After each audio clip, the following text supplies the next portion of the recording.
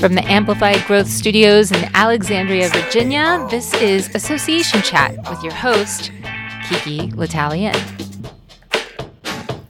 Welcome to Association Chat. This is your weekly online discussion for the association community where we warm ourselves by the virtual fire with topics of the day, welcoming thought leaders and trailblazers alike to join up in this online home for the community. I'm the host of Association Chat, Kiki L'Italien, and I want to give a couple of shout outs to our sponsor and a special promotion for listeners before we move on to the show. And first, as always, big thanks to our wonderful sponsor, Fontiva, the AMS for Innovation. Thank you for your ongoing support of Association Chat and the community here. Check out Fontiva.com, guys, and it will tell you all you need to know about this great company and all they can offer. Check them out. And also, if you tuned in to the GDPR Association Chat with experts from the Trust Bridge, and they're answering all your questions, you'll be interested to hear that their experts are coming to DC February 26th through March 1st to conduct one-on-one consultations and workshops.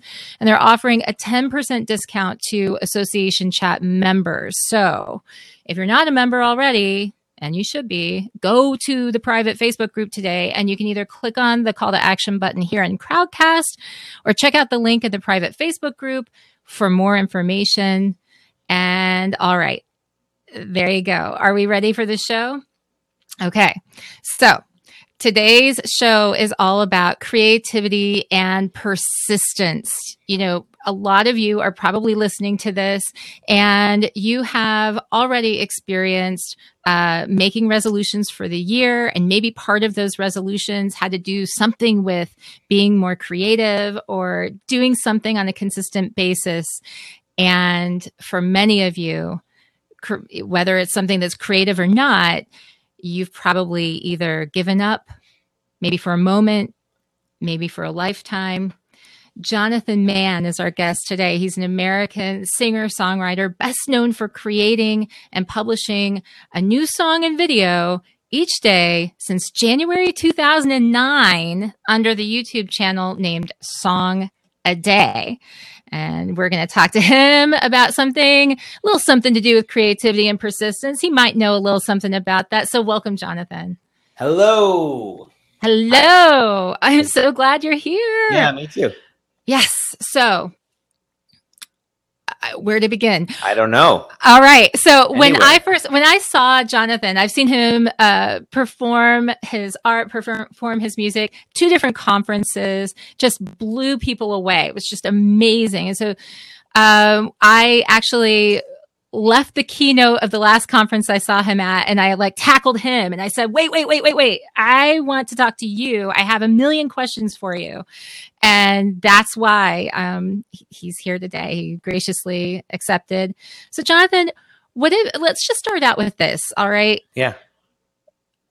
You've written one song a day. You've produced a video a day. And, eventually I would think that your songs have transitioned, that they've changed over time. And so I was curious. One of the first things that I got curious about was all right, so how have they changed over time? How have those themes sort of, adapted, evolved?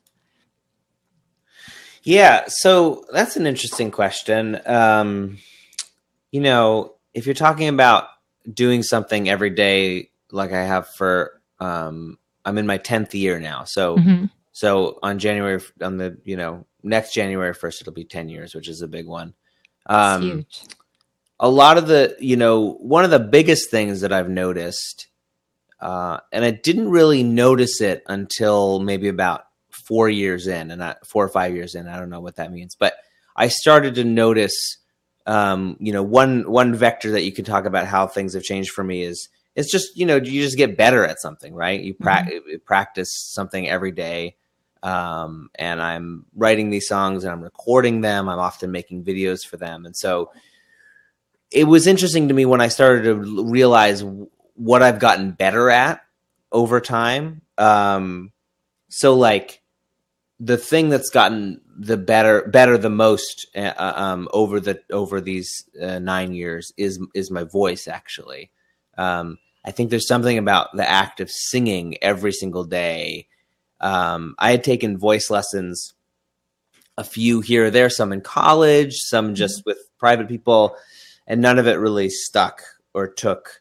But I can listen back to old recordings of myself and hear the progression, that just training my voice every day and just singing, just the act of not practicing, not doing scales, not doing anything like that, just the act of singing every day. And I actually remember the moment very clearly. I was actually performing at a conference, XOXO in Portland, really wonderful small tech conference. And I remember looking back at the video of that, and noticing that my voice, I actually liked the way my voice sounded, which believe it or not, I mean, after all these years of doing it, that was 2013. So that was, 5 years in. Up until that point, I confess that I didn't really like the way my voice sounded, which seems strange, because I was doing it all the time and still recording myself. But I listened back to that and I was like, whoa, actually, like I'm actually hitting those notes and it sounds just different. And, so if there's a chart of like the way that my voice has gotten better over time, it's, this sort of exponential thing where I'm finding I can do things with my voice, like I said, just from doing it every day that I couldn't do before. And it's interesting to contrast that. This is already getting really wonky, but no, I love it. It's interesting to contrast it with something like my musicianship, playing, guitar and piano and, all the different instruments that I play, which has gotten better maybe, but it hasn't gotten better in the same kind of way. Huh. And it's really the answer, the reason to that is really obvious, actually, which is with my voice, it's the one thing that every time I use it, I'm doing something different. I'm working out these muscles, like literal muscles, right? Oftentimes when I'm recording, I use a lot of shortcuts when I'm using. Oh, right. When I'm playing an instrument or something, I'm using a lot of shortcuts. I'm using the software to like, if I'm off something rhythmically, rather than do like 10 takes to try to get the rhythm just right, I'll do one take and I'll move the rhythm ever so slightly in post. I'll fix it in post. And so in that way, my musicianship, while I would say it has improved somewhat, it hasn't improved as much as my voice. So it's really, it's beautiful. It's like a testament, though. And this is something that I'm just in love with, this idea of strengthening whatever muscle, the effort muscle, the whatever muscle, by doing something different. And you do that with your brain. Of course, you do that with your voice. And so, I'm just fascinated by this idea. The Song a Day thing is really, obviously really cool, and everybody like follows that. But when you think about the trouble that we have in just doing anything every day, I mean, I hate to say it, but like there are nights I go to bed and I haven't washed my face, it's like, of course. It's like, so like, talk to me about, surely you have run into resistance along the way. Hey, Aaron, thanks for saying hi. Surely you've run into resistance along the way, and somehow you have overcome that. Can you talk to me a little bit about what that looked like in the early days versus what that looks like today? Sure. Yeah. And that's something I hear a lot, and I'm the same way. Like, I confess there are definitely, like, there's very few things I feel like anybody does absolutely every day. Yeah. And it's been like, whatever, I'm on like 3,233 days. But who's counting? Of not having, I looked earlier so that I could make sure I had the right number.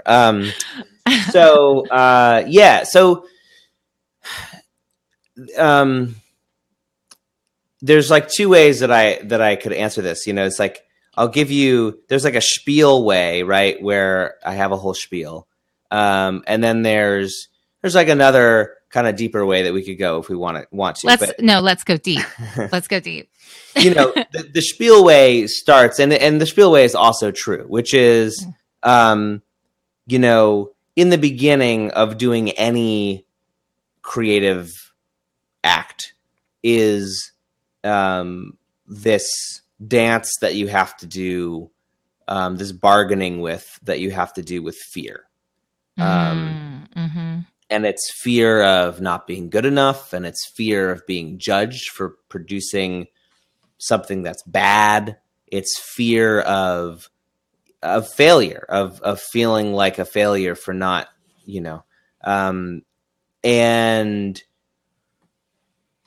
one of the things early on that I really stressed with Song a Day is this idea that it's okay to be bad. Like, it's okay to produce bad things.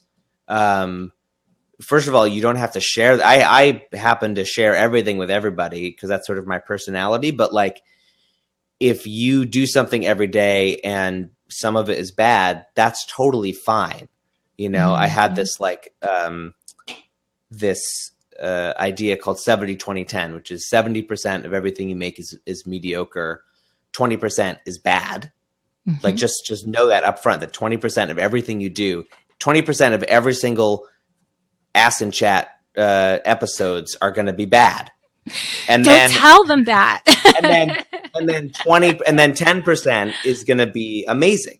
Yeah. So the calculus is, if you do a song a day, you're just going to have more songs that fall into that 10% bucket. And as time has gone on, I've realized that changes a bit, and that, I think the more you do something, you can end up putting more songs, more things into that 10% bucket. Maybe those ratios change the more you practice something. The 10,000 hours thing, maybe something along those lines. But in general, it's about like realizing that it's okay to fail, and there's no real punishment for failure of anything creative other than the way that you feel when you made something bad, which is bad. You feel bad. But like, if you make something tomorrow, then you can just sort of let go of that bad feeling and try again. So that's the basic idea behind doing something every day, and the sort of freedom that it affords you, and the reason why you would want to do something like that. Mm-hmm. The sort of deeper thing is that surely and definitely there have been many times when I've thought about stopping, when it becomes,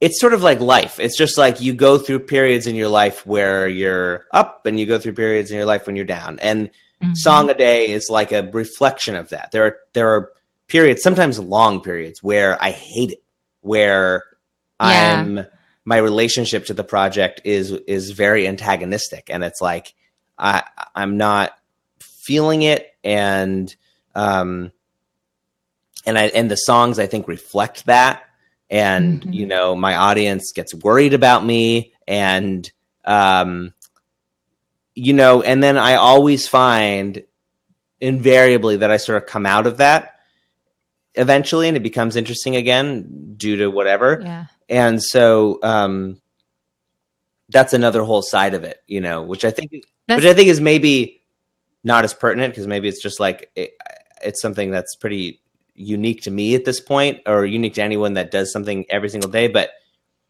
maybe people feel that way in their own lives with their own jobs. Like, I feel anything that you do, you sort of fall out of love with eventually, and then you can find your way back into love with it.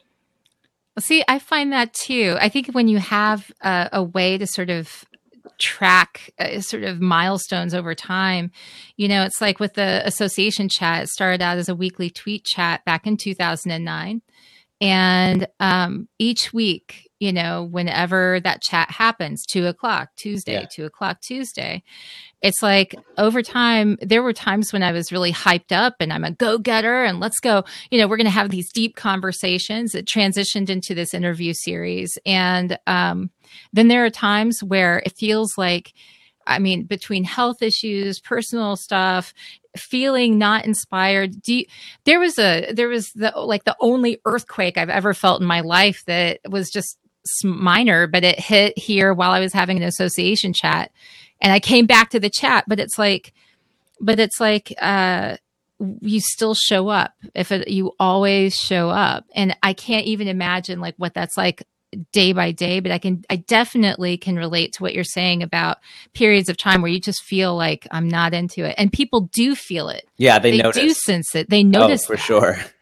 I'll hear from people I've never met in person, and they'll say something like, "Are you okay? You've been quiet online lately," And I'm like, yeah, I am going. It's hard to come back and say anything when you don't know them, but like, it's like, yeah, you're picking up on something that's real. Adrian over here says, another Vermonter here. Jonathan, have loved your quirky, heartfelt, light songs for ages. Your persistence reminds me of Seth Godin's, who's been publishing a short blog post every single day for years, and every now and then a gem appears. Have to mention, there's also a 70-20-10 rule about how adults learn these days. 70% on the job, 20% your peers, and only 10% in the classroom. That's like me, for sure. I learned nothing in a classroom at all. And Joan says, she asks a question here. Sorry to be a bit late. When you say do something bad, do you mean like with this program, do it in public? You said you share it all. What about for those of us who are very public, like as a trainer, and do it badly in front of a group? What's your improv trick for covering? I love that question. Yeah. Here you're out in front of people all the time. Yeah. You're putting stuff out there. You're sharing the good, bad, and ugly. Any improv tricks to share? I think the only advice that I can give in that instance is sort of what I was saying before. Is just like the more you do it, the less that'll hurt. And so the more opportunities you have to get up in front of those people and do your thing, I certainly find this when I'm playing shows too. It's like a show can go really badly, and that there's kind of nothing like that's maybe the worst feeling. Is like giving a bad talk or like just screwing that up. Yeah, like she's saying, to be in front of an audience. It's one thing for me to screw up online where I make my song, I upload it, and maybe it shows up in the comments or something, but I don't have to like be in front of people. Like screwing up in front of people is a whole... Can we talk about that? Sure, Let's talk about that some more. Yeah. So like, it's actually refreshing to hear someone like yourself where I've only seen you knock it out of the park. That's it. Oh man. Oh no. But sure. can we talk, like, does that happen to you? Absolutely. Absolutely. I'll give you a really concrete example. I forget their acronym, too many acronyms, Yeah. But one of the first gigs that I booked, have this speaking agency, right? And one of the first gigs that I booked through them was like a physical therapy association, or it wasn't even an association; it was like a company in Connecticut, and it went horribly. Like because it was the first one that I was doing through this agency, I thought that I needed to. And this is the moral. I'll give you the moral up front. The moral is basically like, I think the thing is, if you can identify what went wrong, if you can identify what you effed up, and where the wires got crossed, then like I was saying, if you have more opportunities to be in front of people, my mom is wants to be a storyteller, like the Moth. And nice. And so my advice to her was just like, as many opportunities that you can get to be in front of people and tell your stories, because then just like the songs, each opportunity becomes less precious. You don't have to feel like, oh, I messed that up.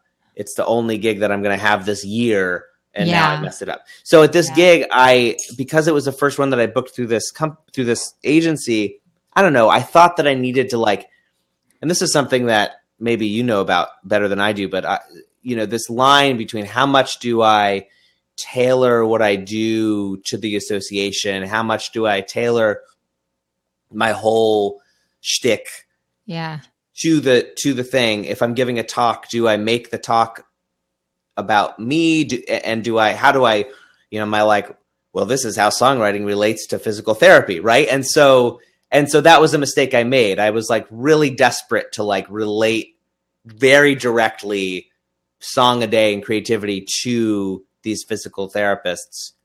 and it was just horrible. It was just like really bad. And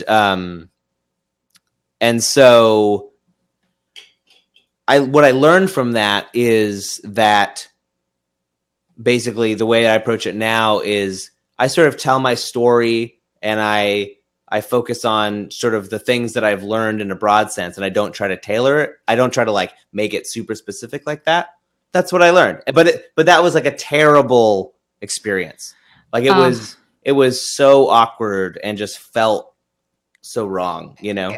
Oh, I hate that. It's like, it's the worst. I mean, you learn, hopefully you learn from it every single time. But I mean, I hate that, especially when you are right in the middle of it and you know it's not going the way you want it to, and you've just got to kind of go through it, wrap it up. And I mean, those times when you're leaving the stage and you're just like, oh God. I think the fact is like every single performer, whether you're a trainer in a room with people, or a comedian or a musician or a speaker or a CEO in front of their company, or like whoever, like every single performer has had that, you know, it's just, it's inevitable that some of those are going to happen, I guess. And I guess you just have to, there's nothing worse than that feeling though. No, it's a horrible feeling. So continuing on the topic of, and by the way, over here on Facebook Live, people are like, you just helped me so much. All caps, exclamation. Oh, good. And then someone was laughing. They were saying there are world records for fixation or obsession. So only for me, as far as I know. I'm not entirely sure if there are other ones. Yeah, you know, I have to say that you know, I think that this is such an interesting person to talk to about this subject, because persistence and creativity, all of us have felt like we've lacked one or the other, and most of the time both. And so as sort of being able to plow through that and saying, okay, I don't feel like it, but I'm still showing up, I'm still doing this. There's definitely more to learn. So whenever you're trying to sort of work your way into getting in a more inspired state, do you have any go-tos? I mean, is there like, you always go to the well and you use these themes and it pulls up something for you? What works? So I answer that in a few ways. Like, you know, my go-to thing about inspiration is that, you know, it's not a useful construct for if you want to be creative on demand or whatever. If you want to be creative in the moment when you have to be, then inspiration is not where to look, because inspiration is the thing that it's impossible to chase. Inspiration is the thing that you can sit around waiting your whole life for, and you won't actually get anything done or make anything. Mm-hmm. So, you know, the broad way that I approach it is, every day when I have to sit down to write a song, no matter what is going on in my life. Often these days, I have 2 kids under the age of 4, and it's often at the very, very end of the day when I am bone tired and exhausted that I'm sitting down to do my song in the first place. So it's like literally I just sit down. Sometimes I literally just sit down and just start writing words on the page, not caring at all what they mean, what they say. You know, my philosophy with that is like, making something is always better than not making something, because I love that. If you make something, anything, you know, if you start your, here I am, I'm going to try to like relate it. But like, if you start your PowerPoint or whatever it is, you just make something. Then you have something tangible to improve, to like fix. Mm-hmm. And editing is often easier than just creating. For most people, actually, editing is kind of the hard part for me. But like, that's my philosophy. It's like I literally just sit down on those days and I am writing nonsense words. And I will say that on many occasions, I find that it is those days that I am surprised and sort of delighted by this thing that came out of left field that I did not expect. When I just sit myself down and force myself to make something, it's great to feel inspired, and it's awesome to sit down and create when you are feeling that inspiration. But it's so rare chasing that muse. It's not a normal feeling that most people get on a daily basis. For me, to get really specific, I realized at some point that there are 3 broad themes, categories that my songs sort of fall into. Mm-hmm. And once I sort of realized that was helpful in a way to sort of, when I'm sitting down, to realize which bucket am I sitting in. So, those days when I'm just sitting down and writing words, there's this whole bucket of songs that I make that are sort of, I call poetic. They're of the like Bob Dylan or like Leonard Cohen variety, where they're kind of opaque and they're this poetic language, and what they mean can be debated, right? And so that's like one category of song. Another one is personal. So anything and everything that's happening in my life. Like one of the songs that went really viral that I had was this song I made with an ex where we were breaking up, and we wanted to like announce to all of our friends in one fell swoop that we were breaking up. And so rather than do like a Facebook post or something, we like made a song about how we needed to break up, etc. And a lot of songs come out of that space. So when I sit down, I can ask myself, like, is there something going on with me right now that I want to put into song form? And then the third bucket is like I call topical, which is like anything outside of myself in the world, online, politics, technology, video games, associations, anything in that zone. So it just helps. It helps to like frame for myself, where am I in space? Which of those buckets am I sitting in? And that just helps guide me, down a given path. I love that, because I think that, I think that it helps to actually have some tangible, this is the way that you sort of can approach it and have these different buckets from which to approach your work that you do, so that something gets done. These themes help you to get things produced. And I totally agree with the idea that it's almost this discipline of showing up, just showing up. And that is the hardest part. It's the hardest part. Yeah. Whether it's exercise or anything, I feel like it's just like, if you just show up, you win. You're much further than you would be if you hit snooze or just went ahead and didn't do it, what have you. And I think that, making space to let new ideas come in, just allowing yourself, Adrian was saying over here that the best creative times for me are when I'm doing semi-automatic stuff, taking a shower, driving somewhere, daydreaming. And I was just thinking today, I'm like, I have this like journal thing that I'm working through, and each day they have a different challenge. And the challenge today was to take 10 minutes and take your tea or your coffee and just savor it, which is bizarre because I realized that I never do that. Like I never just do that. I'm always like, it's like coffee, talking to you, writing stuff down, it's like all this other stuff. And when I did that, I had like 5 different things that I thought, oh, this is going to make this better in 10 minutes, in 10 minutes. So it's kind of crazy the way that works. One of the things I wanted to talk to you about was on the subject of creativity and, sort of trying new things.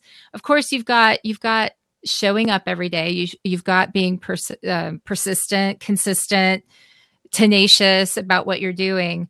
But do you ever collaborate? Do you ever do like creative collaborations with others?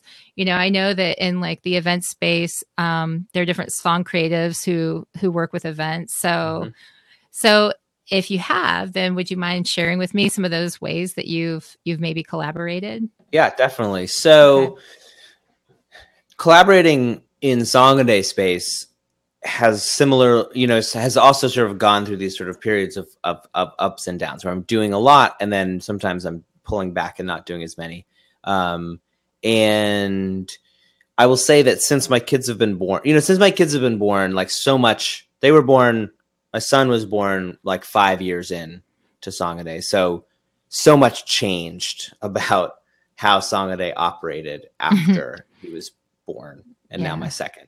And one of those is that I'm not able to collaborate nearly as much. Collaborating on a daily project, it can be really tricky because there's so many moving parts. I did in January, I think of 2014. I think that's when it was. I did 31 days of collaboration. So Wow. I put out the call to my audience. I made a spreadsheet. It was first come, first serve. Everyone chose a day. I missed it. And every day we did, it was crazy. It was just like different configurations. Like they would make a track and I would put a song to it. Like they gave me lyrics and they would sing it. Like somebody played drums and like it was just all kinds of different configurations. It was amazing. And then it was such a logistical nightmare. But then on January 31st, I organized sort of all throughout the month. I organized like everybody who had collaborated and then open to the public, anyone that wanted to. We did like a 52-person collaboration where people were playing all the instruments, people were doing all the singing. It was crazy. It was like an insane amount of work. Yeah. No, cheers to you on that. I want more coffee. So that was a lot of fun. And there's something, of course, about collaboration that is so great. You get things. I'm endlessly, in love and fascinated with other people's abilities. It's like I'm always so in love with what other people can do, especially things that don't come easily to me. So these different styles of music that people would bring in that month and these different kinds of skills sort of augmenting what I do and us becoming something bigger and more interesting. That's what I love about collaboration. It just makes everything not necessarily better, but at least more interesting for me. Yeah. And then, like you were saying, I haven't done any kind of collaboration with any of the other music-based speaker performer folks. I hadn't heard of the ones that you sent me. I forget exactly who they were. But there's I feel like there's we at Last XTP, there was Saul Paul, of course, right. And there's like a whole host of different people doing, various things with improv and music and songs and things like that. I think the 2 times that I've seen you now, it's been mostly the video stuff that I've been doing, which is which is sort of a different kind of collaboration, right? Where I get the people at the conference to sort of collaborate with me in the making of a video about the conference. So when you're doing those, I mean, that's a job. You're getting paid to do that. Does that count towards your song a day, or do you still have to create a song a day?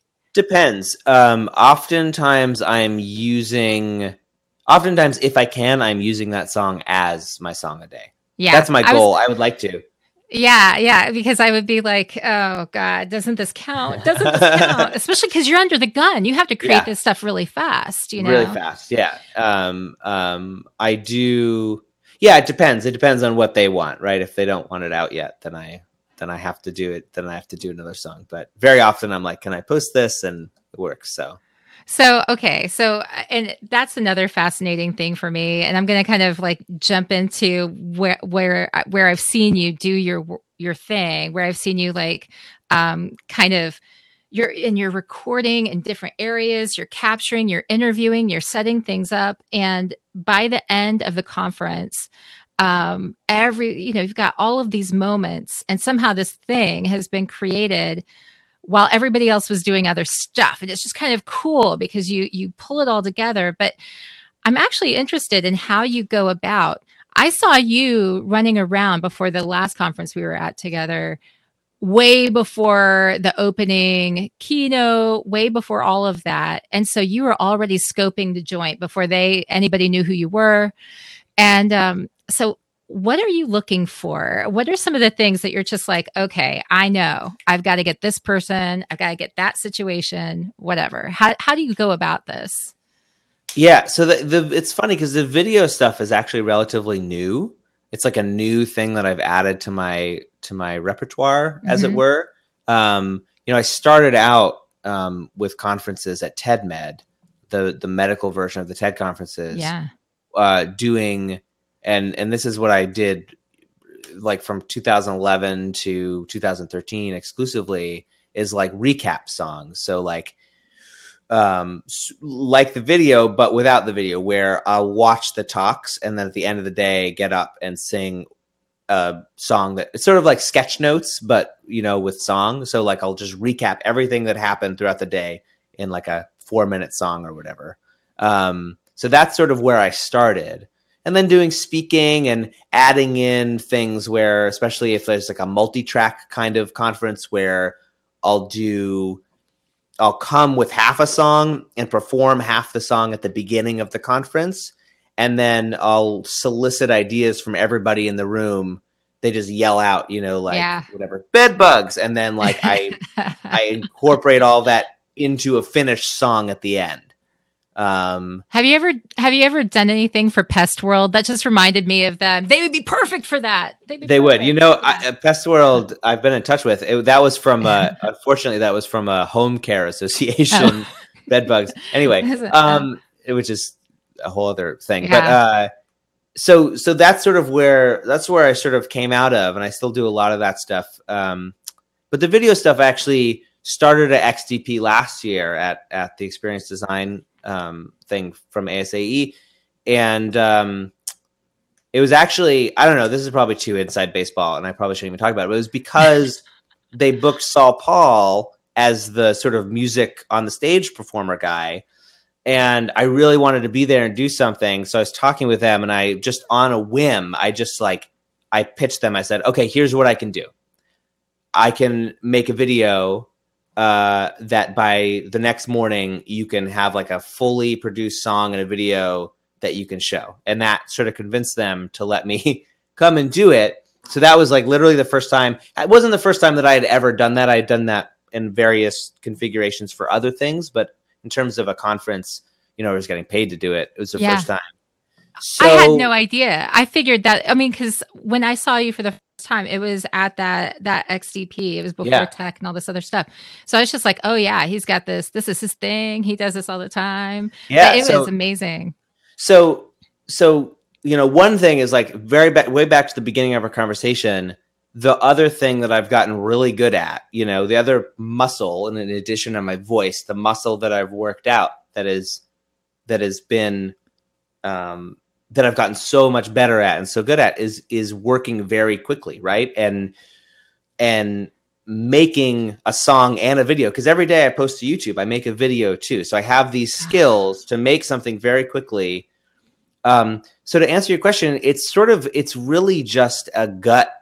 It's like a gut thing, and I'm sort of in a desperate state. I'm in a desperate state of like I know that I'm under the gun. And so what I'm looking for is like the pieces that I know will fit into the puzzle. And I don't know exactly how to explain how I know it when I see it, but that's what, when you saw me that day and I was like wandering around, I was just trying to get a lay of the land. It's like, okay, I need to be over here. I need to be over there.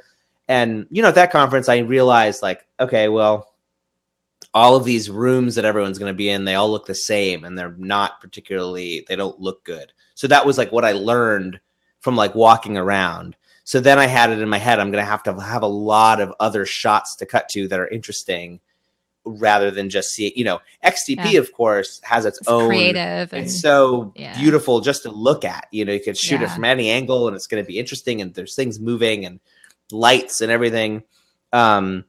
So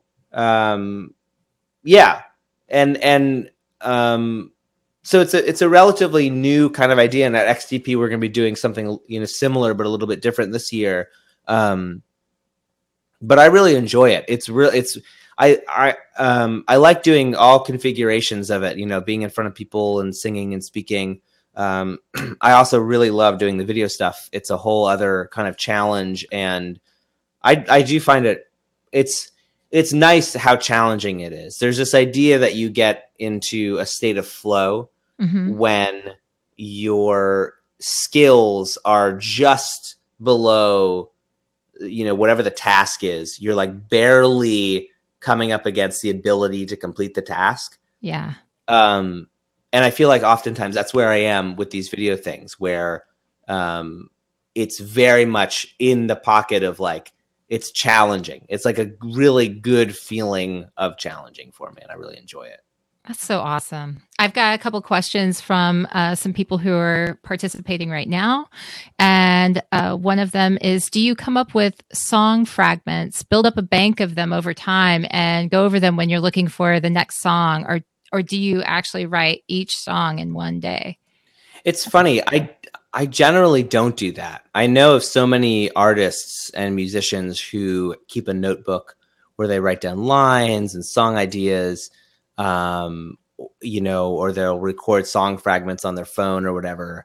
And I generally, occasionally there'll be something like that, or there'll be some kind of idea that I'll have one day and I won't have time to do it on that given day. So it'll sort of get, but in general, it's much more like in the moment. Mm-hmm. It's much more just day to day, me trying to find whatever the thing is that I'm going to write about. So here's another question. This is fantastic. I have so many questions for you. See, the thing is this happened because I already had a ton of questions for you and now I'm getting more. So the second question we have here is, do you collaborate with songs and graphic facilitators? It would seem an amazing way to do this, sort of like using World Cafe, but bigger. Mm-hmm. So are they talking about like the sketch notes people? Mm-hmm. Yeah, I haven't done that. I've thought about it. I met a guy at a conference in September who does sketch notes a lot. And we talked about it a little bit, but I haven't. It does seem like it would be a sort of a perfect fit in some ways. Yeah. So here's my question. I want to find out a little bit more about, as you have gotten better about showing up and being consistent and having that discipline to do this one thing, have you found that helps you also be disciplined in other areas? Like, for example, have you decided, okay, so I've got this song a day thing pretty mastered. So now I want to learn how to play, the harmonica. And so I'm going to do that every day. Like, have you found that it helps, or in what ways? No. The answer is no. Very interesting, actually, that, the only other thing that I really do almost every day is run. I've trained myself to have to run in the same way that I write a song every day. Pretty much, unless I'm sick, I'm going to be out running. Have you suffered from? Did you grow up and you had like a thing that you just consistently had to do, or no? It doesn't come from like an OCD kind of place. It's funny. A lot of people assume that there's like an obsessive quality to it, but I'm not an obsessive person, which is, I know it sounds crazy, but, but yeah, and I don't know why that is. I think in some ways one only has, I think, so much, and I think this is sort of a thing that they've proven, although maybe I saw a thing that where they disproved it, but like the idea that you only have so much willpower, and you can deplete your willpower, and once it's gone, and you have to give it time to build back up. And I think, anyway, that whether or not that is true science-wise, it certainly feels true. And I wonder if something like that is at play with Song a Day, where, you know, I only have enough room to do that. I know, you know, one thing that's interesting actually is I do know of a fair number of people online. You know, I come across other thing a day people quite frequently. There's a whole host of people who will do a thing a day each year, and they'll change it. I remember coming across a guy who wanted to learn like all the Adobe products. They wanted to learn Illustrator, and they wanted to learn Photoshop, and they wanted to learn After Effects. And so just year by year, they would just do a Photoshop thing a day, an After Effects thing a day. What a great way to just in 4 years, you know, become completely the expert in that whole thing. You know, maybe one year you do a drawing a day, and the next year you do a poem a day, and the next year you do a photograph a day.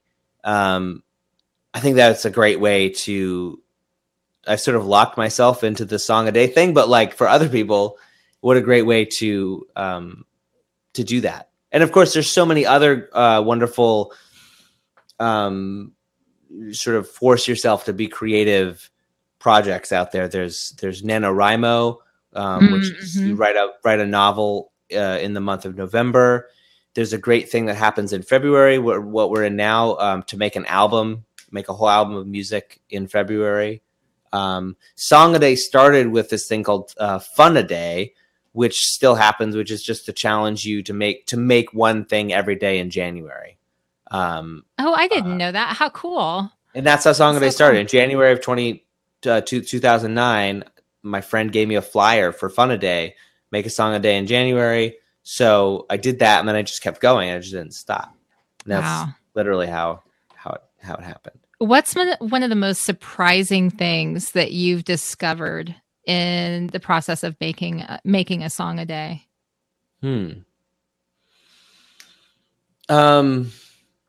Well, I think really it's just sort of more of an overall thing, which is, you know, it's sort of just taken me down all these paths that I would never have expected to go down. And, you know, I think maybe it's just more of like just the way maybe a lot of people are just surprised by their lives. And so Song a Day is so intertwined in my life that it just sort of, the way that it feels is that it's just the things that Song a Day has brought into my life in general. It's just surprising, all of it, you know, the opportunities that I've gotten, you know, the way that I make my living now is surprising. I mean, really, it's just, it's wacky. And it's all from Song a Day. I mean, like it's very clear to me that like, if I hadn't done that, so much, my whole thing would be different. Right. And so it's such a fascinating thing. And I feel like it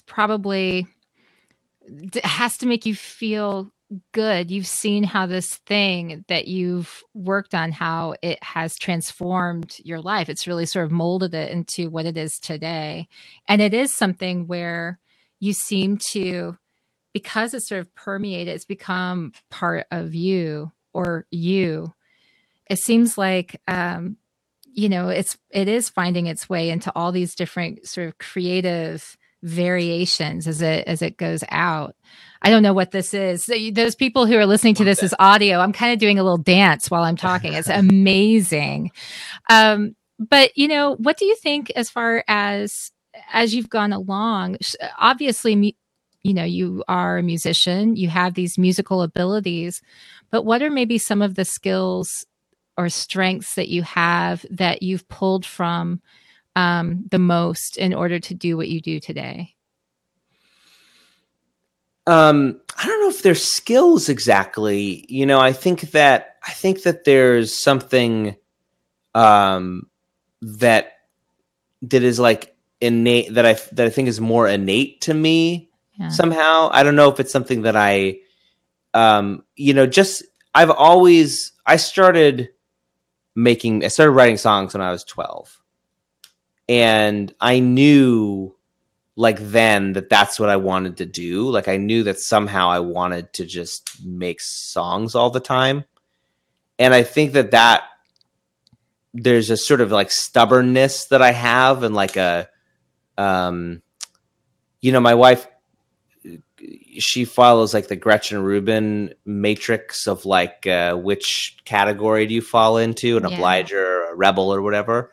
And like I'm a very clear rebel. Like my satisfaction, a lot of it comes from me needing to like convince myself. Like I'm not going to be convinced by many other outside sources. So I think like ultimately the thing that has pushed me to be the way that I am and do the thing that I do is like this kind of like internal restlessness of wanting to just make another song all the time. Yeah. Basically. I was just thinking about, you have the two little ones and how hard it would be for any of them to come to you one day and say like, I just don't wanna. Yeah. Like, oh dude, I've been dealing with I don't wanna so much. You have no idea. I mean, your dad's the song a day man. Like, how are you gonna do that? That's so crazy. It is very interesting. Like I came from a non-musical family. Like nobody in my family did any kind of music. That's shocking to me. It was not around. It was not, I mean, they listened to music, and I got into music because of records and tapes that they had around, but like nobody played music or anything. So it's interesting. I'm very curious to see that as my kids grow, having music around, is that going to push them towards it or push them away from it? You just never know, I guess. Yeah, I guess not. So, one of the things that I wanted to ask you about is I'm really fascinated by weird is better thing. It's sort of a talk that I've given and all of this stuff. What do you think about weird? You talked about working on things that are sort of weird to what you do, and that's like, singing in different ways has sort of strengthened your voice and stuff.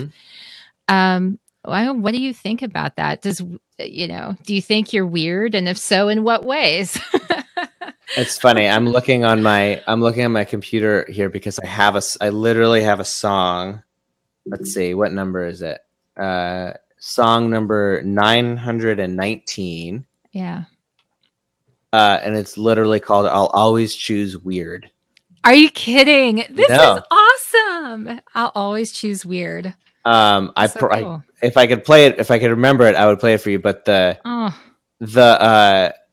lyrics are, when I've got the choice most of the time between being normal or weird like I always choose weird no matter the cost. I don't want to be normal, don't want it at all.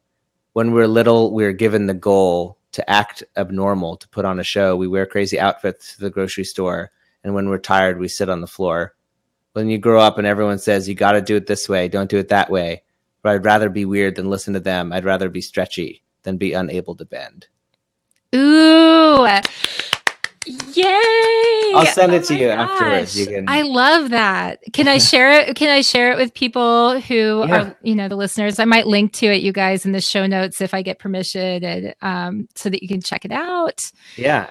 Yeah, so I'm a huge believer in weird. I think and that's always been something that I've been very interested in, is never wanting to be and I think also, I mean, I will say, I don't think it's necessarily a bad thing for people who don't want to be weird, for people who feel comfortable sort of blending in or not sticking out in any way, who are more comfortable in that zone, Yeah. And that took me a while to sort of realize that some people, that's just what they want. It's very different than what I want. But I, my uncle, when I was a kid, did this. He was so empathic with me. He very astutely recognized this streak in me, this need and desire to be different and to be weird. That's so strong. And he told me, he said, I was probably 10 or something. And he said to me, like, if you really want to be different from everybody else, like, you won't do any drugs, and you won't smoke, and you won't drink. Like, that will make you different from everyone else. And I took that so to heart at that age. And he was so right. It was weird. People just all through high school, all through college, people were like, thought I was so weird, for not doing that. And he was absolutely right. It was like such a good mind trick that he played on me, because he recognized that. So it's from that age. It's just always been a part of my identity, I guess, in a weird way. In a weird way. Yeah. No. Yeah. Well, I know that we're coming to the end of the hour, but I wanted to ask you one last question. And I actually written it so that it was asking you, who is one weird person that inspires you and why? But really, I think that when you're talking with somebody who has consistently put out creative efforts, creative art, and has been consistent, surely there are people who have inspired you at different points in your life. So who's one weird person? But, if you can't think of somebody like that, then who's one person that you would say has really inspired you? Yeah. Yeah. So my main weird, like, music influence is someone that a lot of people have heard of, but not everybody. His name is Jonathan Richman. Share a name. And I discovered him because my high school English teacher said, "Oh, your name is Jonathan and you write songs. You need to know about Jonathan Richman." And his CD sat on my shelf for months because my English teacher had given it to me. And I thought, like, how cool could he be if my English teacher, but I put his music on, and he has had a bigger influence on me maybe than any musician. And he is the definition of weird. I often sort of wonder if, it's hard to know as a musician, as an artist, like, if your weirdness is, how much of it are you putting on, and how much of it is real? I don't know. That's how I feel sometimes. Yeah. And Jonathan Richman, to me, is one of these artists who his weirdness just feels so authentic. And the thing that I learned from him, and the thing that is weird about what he does, is just that a song can be about anything. And that's something that he taught me. No matter how weird or esoteric or personal to you the subject matter. And the example I always give, which is I think the best example, is that Jonathan Richman has this really wonderful song called Chewing Gum Wrapper. And it's literally just about a little chewing gum wrapper that he saw on the street that he thought was beautiful in its own way. Wow. And those kinds of songs that he wrote were profound for me in sort of expanding my ideas about what music and songs could be. And, in my whole career as a songwriter, that has just brought me so many different places that I wouldn't have gone, had I not discovered him at the moment that I did. That's so cool. I feel like if this were the John Peel sessions or something, like, I would, play a track from right now, but I definitely, I'm going to go seek that out. I'll go search and find out. Yeah. I'll send you that too. I'll send you the weird song and the Chewing Gum Wrapper song. Awesome. Well, I cannot believe how much fun this has been, and it's just an incredible hour. And thanks to all of you who are watching. Yeah, thanks for watching. Yeah, this has been incredible. It's been good. Yeah. And I have to say, until next time, everyone, keep asking questions to learn every day. As Joseph Campbell once said, the cave you fear to enter holds the treasure you seek. Have a great week, everyone. Bye. Bye, guys. Bye. All right. Thanks for listening to this episode of Association Chat. If you like this episode or even just the concept of the show, please subscribe and share it with your friends. We love to have them here.